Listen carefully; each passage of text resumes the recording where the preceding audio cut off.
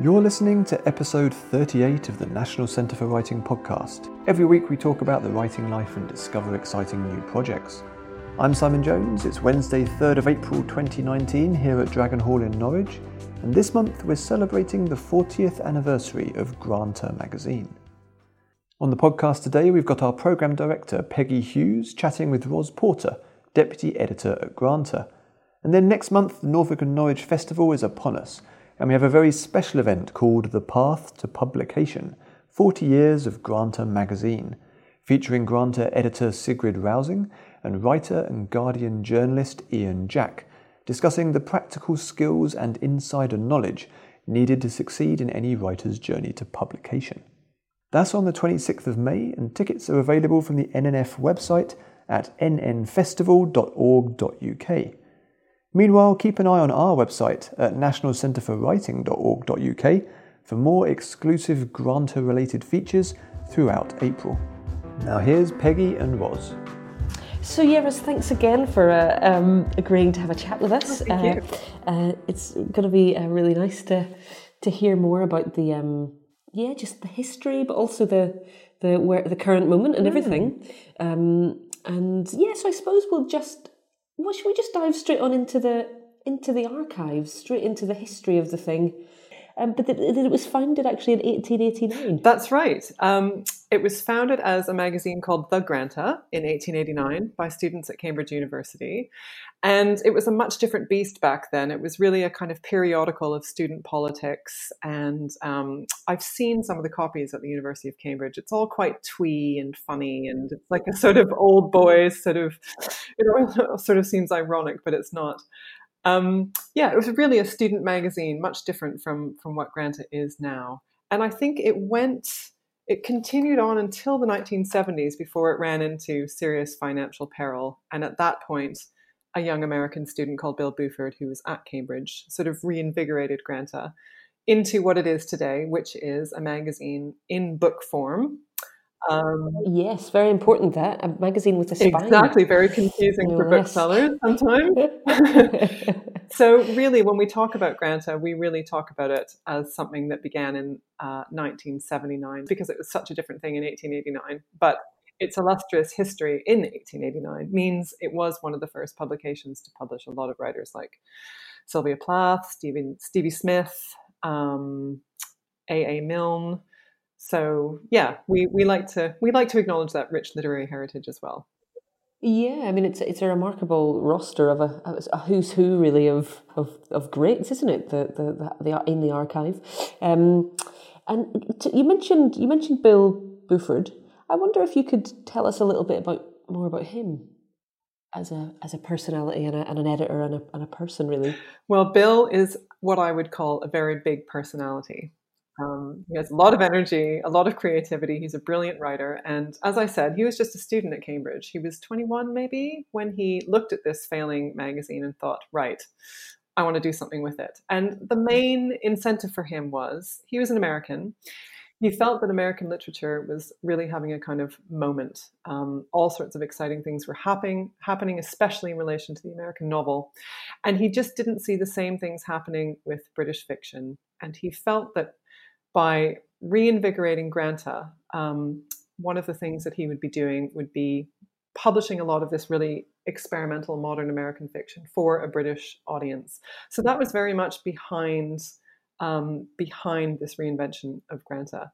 He set up a little office, I think it was above a hairdresser's in Cambridge, with kind of 2 or 3 people. And having looked at a lot of material from our literal archive recently, all the sort of paperwork from this time, it's really amazing what he managed to achieve. He convinced all these writers, some of whom were extremely well known, to write for a new magazine that no one had ever heard of. No one had ever heard of this guy for pretty much no money. He absolutely charmed the pants off everybody. And as a result, he managed to get a couple of writers who sort of almost became associated with Granta. I'm thinking, I guess, of people like Bruce Chatwin, Raymond Carver, Doris Lessing, definitely Martha Gellhorn. And once you have a couple of really established writers like that, of course, it's much easier to get other writers. Yeah. And of course, it's Yeah. much easier to sell your magazine. So I would say Bill was just an absolute powerhouse of creativity and imagination and energy. He also, looking at the archive, looking through these papers, was a little bit disorganized in terms of the business side of things. But he was brilliant at getting other people to do that for him. So, for instance, Granta teamed up with Penguin Books for a little while in the 80s, and they did some of the administrative things for him. And then later on, he found a financial backer in Ray Hederman, who, of course, owns the New York Review of Books. So Bill, yeah, hats off to Bill, really. A figure.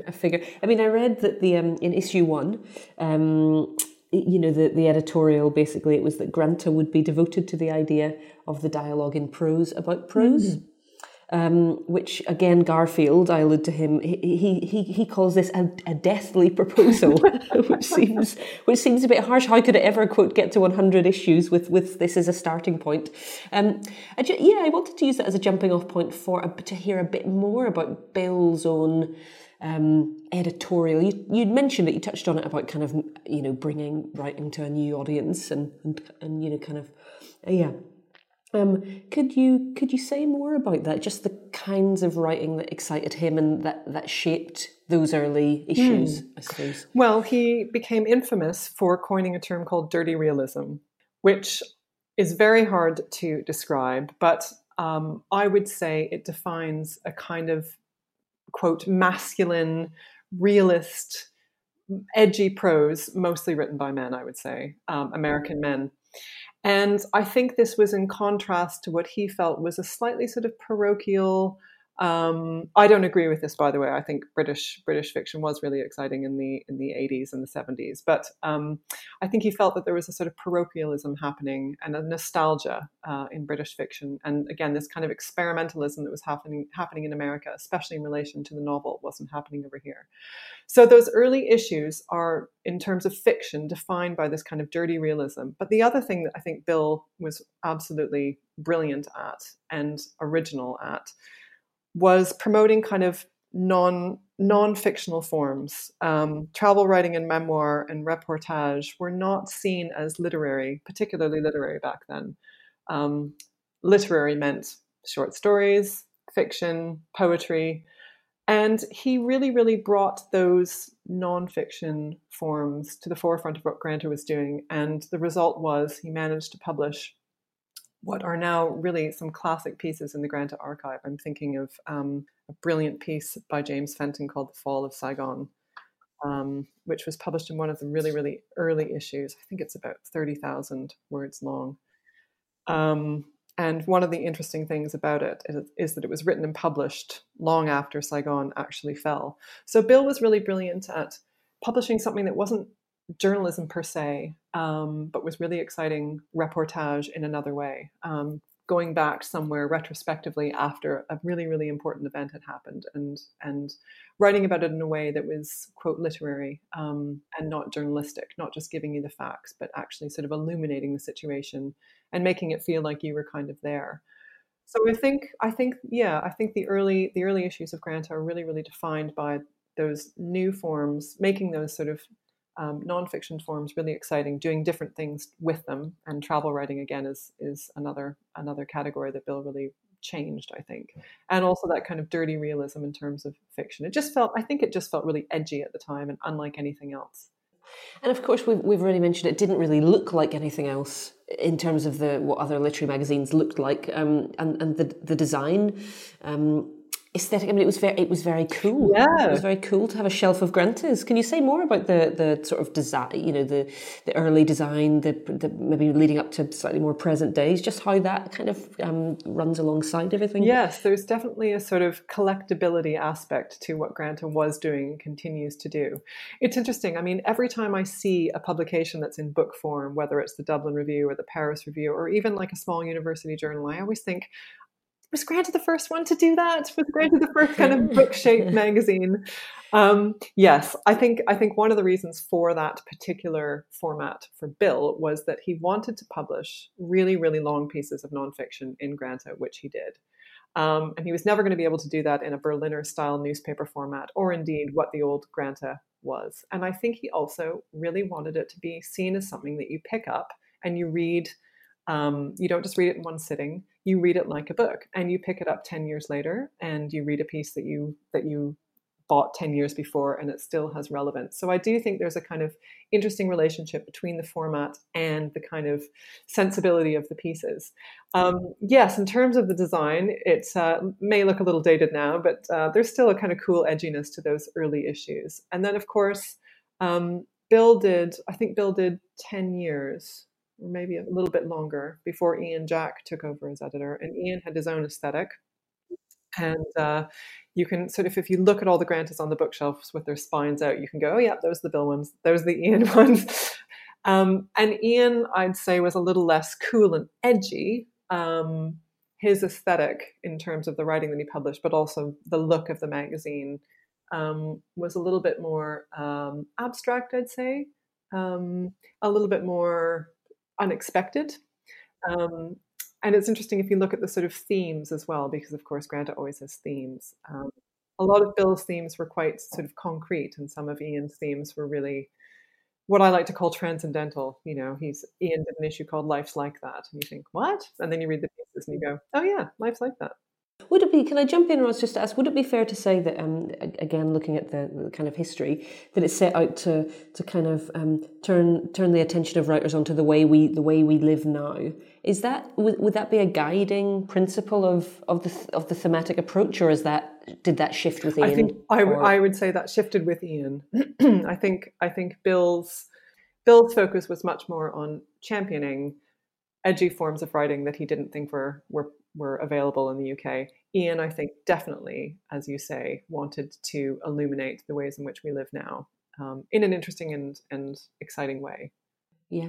I wonder if in the midst of all this, then, you could also mention the Best of Young issues, and that became such an iconic, sort of really defined where British literature was and still does. Could you say a bit about that and how that came to be? And yeah, that was a brilliant marketing idea put forth by Bill in conjunction with, I want to say, the Book Marketing Council. I can't remember the exact name. There was a body, a publicly funded body that no longer exists anymore.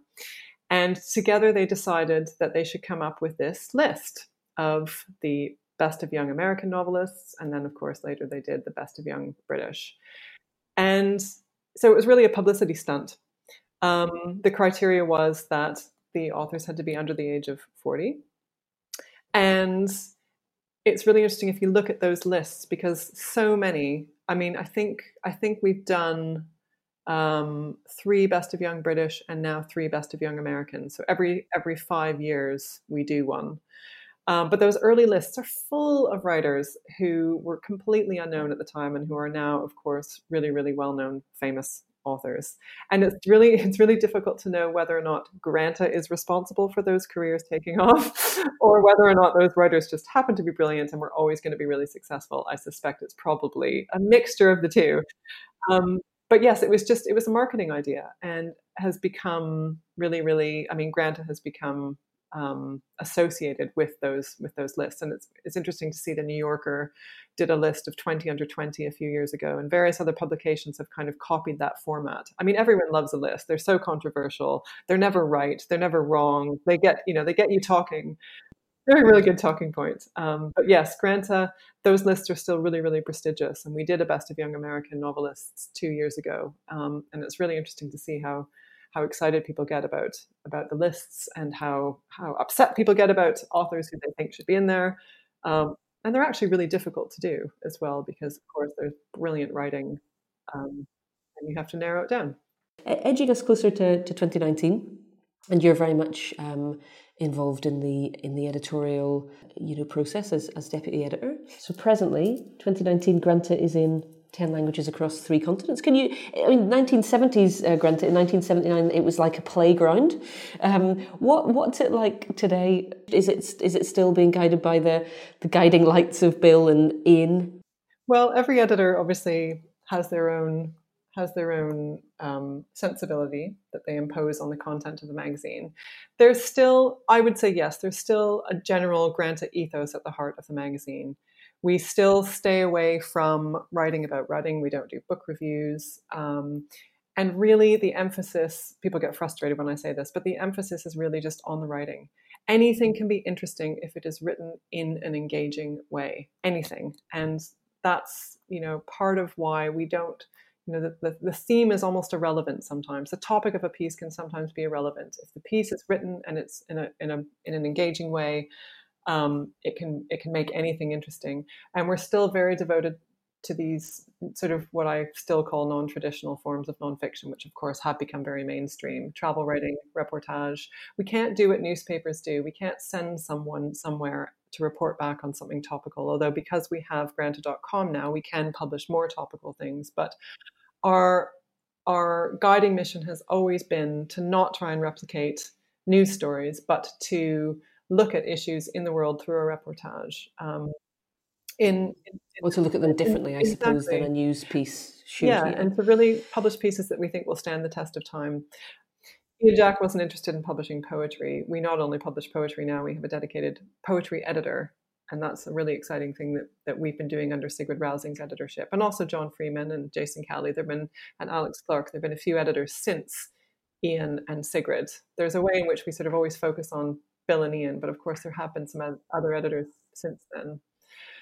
So we still have these sort of Granta principles, but of course we have to move with the times, and literary magazines have to change, especially in the age of the 24-hour news cycle and social media and all these things. We're never going to break a story. We're never going to publish a piece of reportage about something that no one has heard of.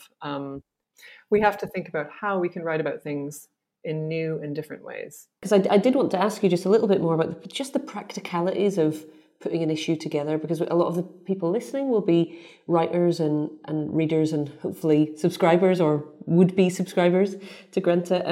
How then does that, what's the lead time? How can people engage with that process? We come out 4 times a year. And we are always usually working on 2 issues at the same time. We're usually literally putting one together as we're working, commissioning, acquiring for the next one. And yeah, our lead times are very long, which can be frustrating for our writers. But because each issue is themed, we have to think really far down the line. And we also commission a lot of our nonfiction according to our theme. So for instance, we did an issue 2 years ago called Animalia, which is all about animals. And we commissioned a lot of work. We commissioned short pieces, we commissioned long pieces, and those usually form the basis of our issues. We then read unsolicited nonfiction that comes into us either through agents, or we have Submittable. We operate an online platform where we read unsolicited work. We read a lot of unsolicited stuff through that, and occasionally we come across something that works with our theme or works within the theme of a future issue. We read an awful lot of fiction. We don't tend to feel that the fiction has to absolutely fit the theme in the way that the nonfiction sometimes does. We're a little bit more open to that because fiction is obviously a bit more artistic.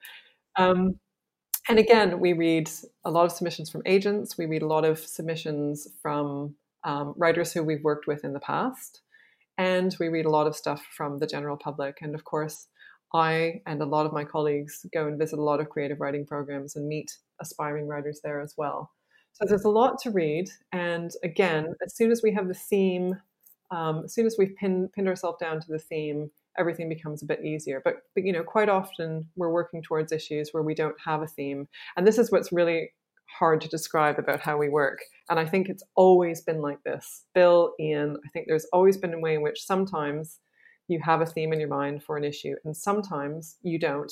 And you're working on a nonfiction piece, or a brilliant nonfiction piece comes in, or a writer has a great idea, and that piece then forms the cornerstone of the issue and sort of becomes the thematic center. Yeah, the theme emerges as you go along almost. Exactly. And I think that's the right way to do it, because you cannot, it's like the theme is a sort of umbrella. You don't want every single piece to be exactly the same, obviously. You want every piece to come at the theme from a different angle.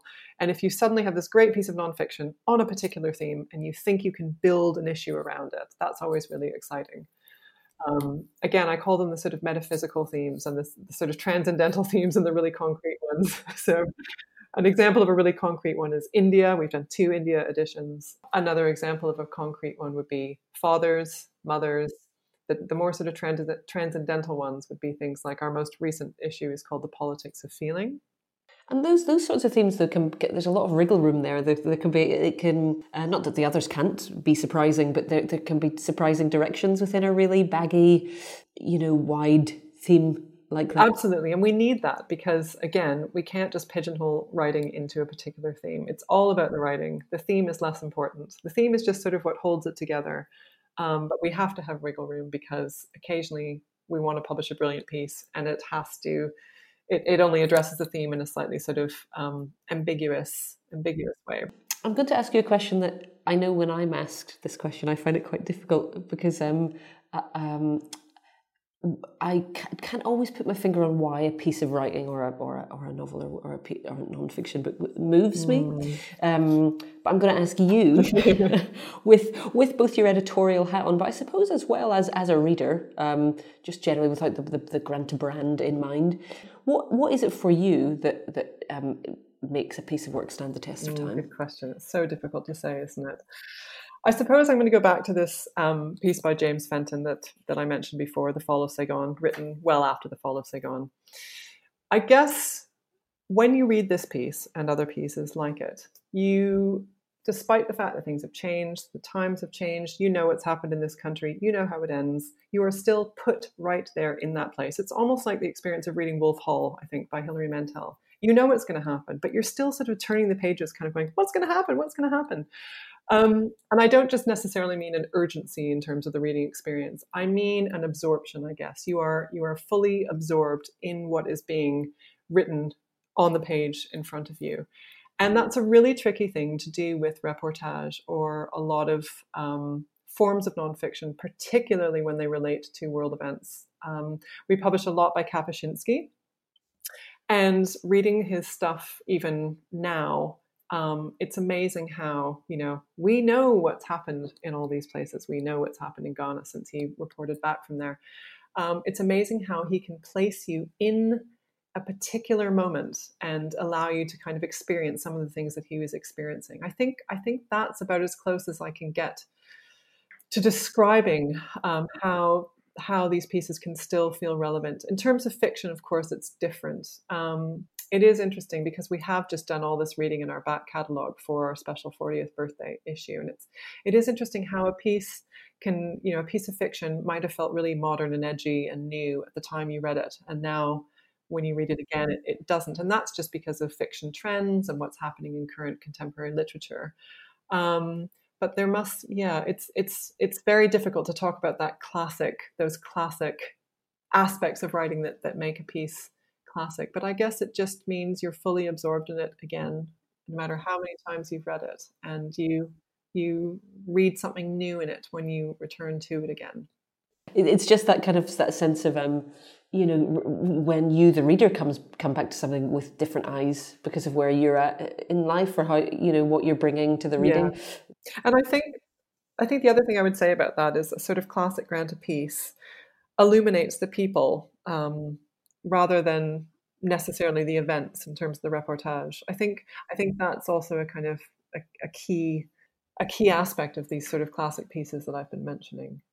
Can you give us any spoilers about the 40th edition? We're very excited that we've got an event with Sigrid and Ian at Or Festival, the Norfolk and Norwich Festival in May.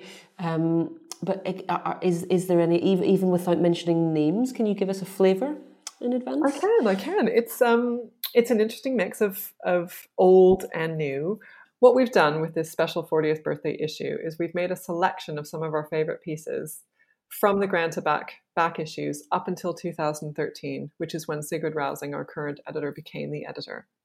So it's not the whole 40 years, but it's most of the 40 years. And It's interesting how, well, the selection process was interesting. We just basically read and read and read, and we asked a lot of old editors and people who'd worked at Granta, our contributing editors, our writers, to give us their suggestions. What were their favorite pieces? We read all these things, and then we read lots of other things that we felt we should read.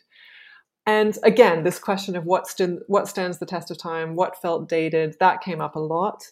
There were lots of pieces of fiction that I read thinking, oh God, I remember loving this piece when I read it in 1993, and it felt just sort of slightly didn't have the same relevance now.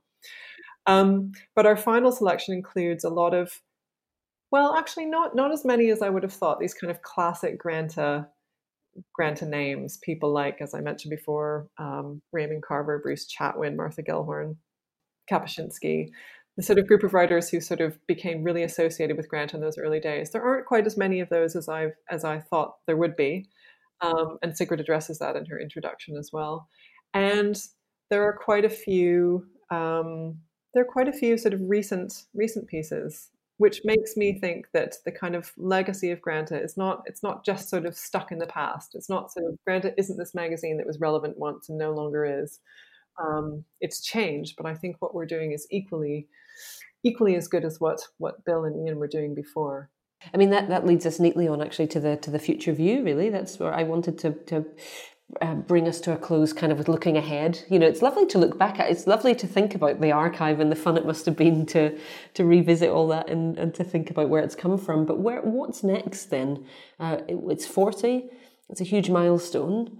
And you did touch upon the kind of what the role of literary magazines today with the world of social media and platforms and news. I mean, where do you think Granta should be looking next?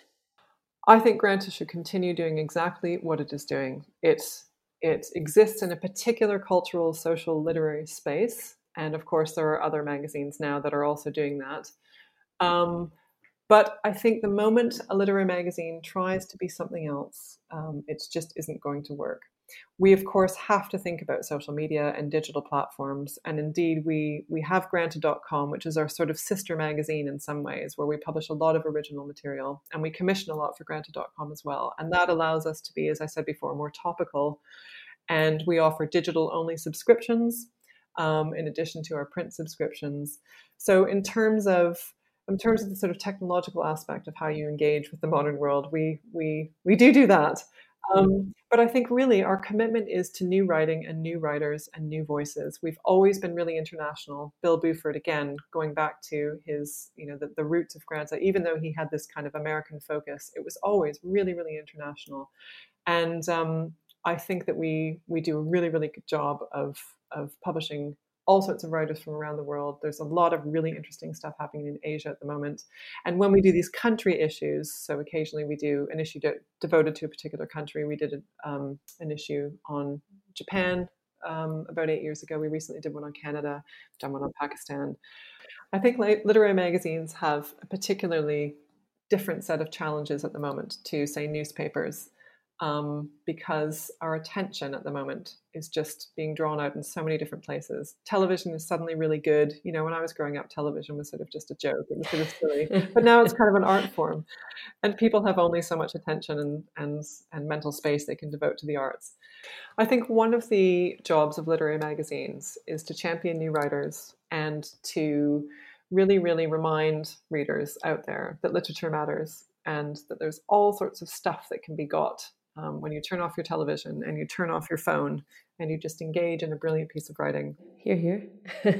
Here's to that.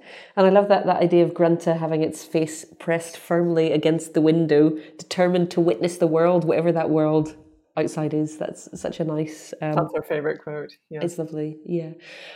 So, Ros, after all this tantalising talk about Granta and all the fabulous pieces that are there and that people can read and enjoy, past and present, how can our listeners subscribe or access Granta then? Where can they find it?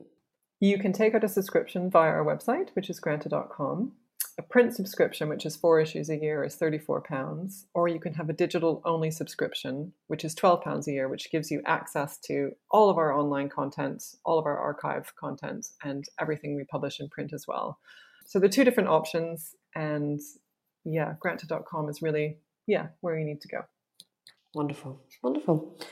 Well, Ros, on behalf of all of us here at the National Centre for Writing, we wanted to just wish everyone at Granta, a past, present, and to come, a really happy birthday.